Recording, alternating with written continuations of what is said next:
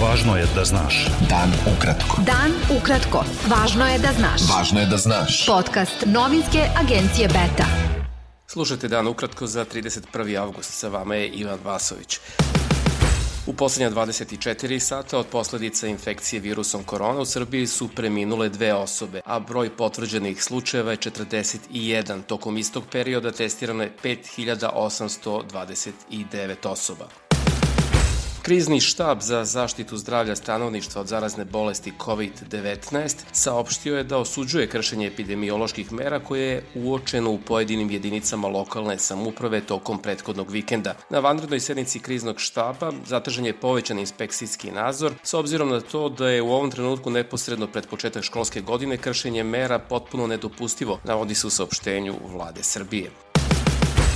Deo lekara specijalista Novopazarske bolnice ponovio je danas zahtev predsedniku, premijerki i ministru zdravlja Srbije, kojim traže smenu rukovodstva na čelu sa direktorom Mehom Mahmutovićem. Oni su u pismu najvišim državnim funkcionerima ukazali da je prethodni pisani apel 37 od ukupno 100 specijalista te ustanove ostao bez odgovora, zbog čega sada traže sastanak sa ministrom Zlatiborom Lončarom, premijerkom Anom Brnabić ili predsednikom Aleksandrom Vučićem u Beogradu.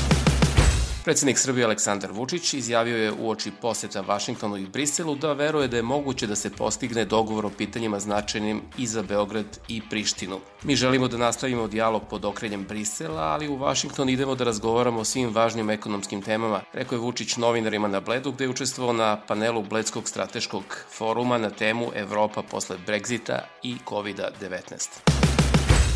Boban Stojanović sa Beogradskog fakulteta političkih nauka obratio se pismom poslanicima Evropskog parlamenta navodeći da postoje ozbiljne sumnje da je i proces kandidovanja na nedavnim izborima u Srbiji bio neregularan i pozvao ih da izvrše pritisak na političke institucije u Srbiji da dozvole tužilaštvu i sudovima da rade svoj posao. On je objasnio da su sumnje sa manipulacijama oko prikupljanja i overe potpisa tokom izborne kampanje potvrđene zvaničnim podacima za koje navodi da ih je dobio od Republičke izborne komisije.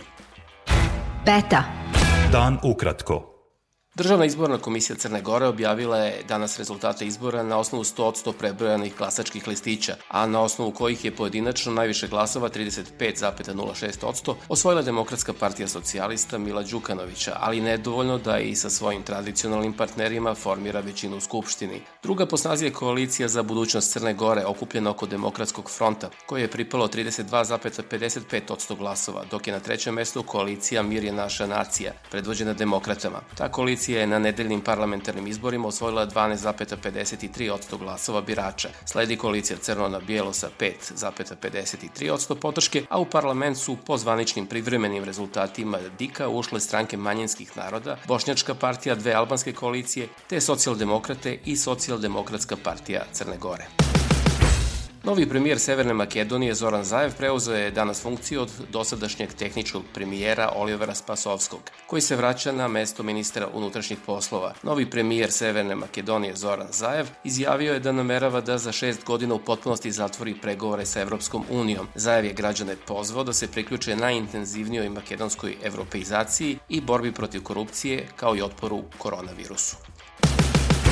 Avion izraelske aviokompanije El Al poleteo je danas prepodne sa međunarodnog aerodroma Ben Gurion kraj Tel Aviva za Ujedinjene Arapske Emirate. To je prvi direktni komercijalni let između te dve zemlje koje su nedavno posredstvom Sjedinjenih Američkih Država potpisale sporazum o uspostavljanju diplomatskih odnosa koji je označen kao istorijski.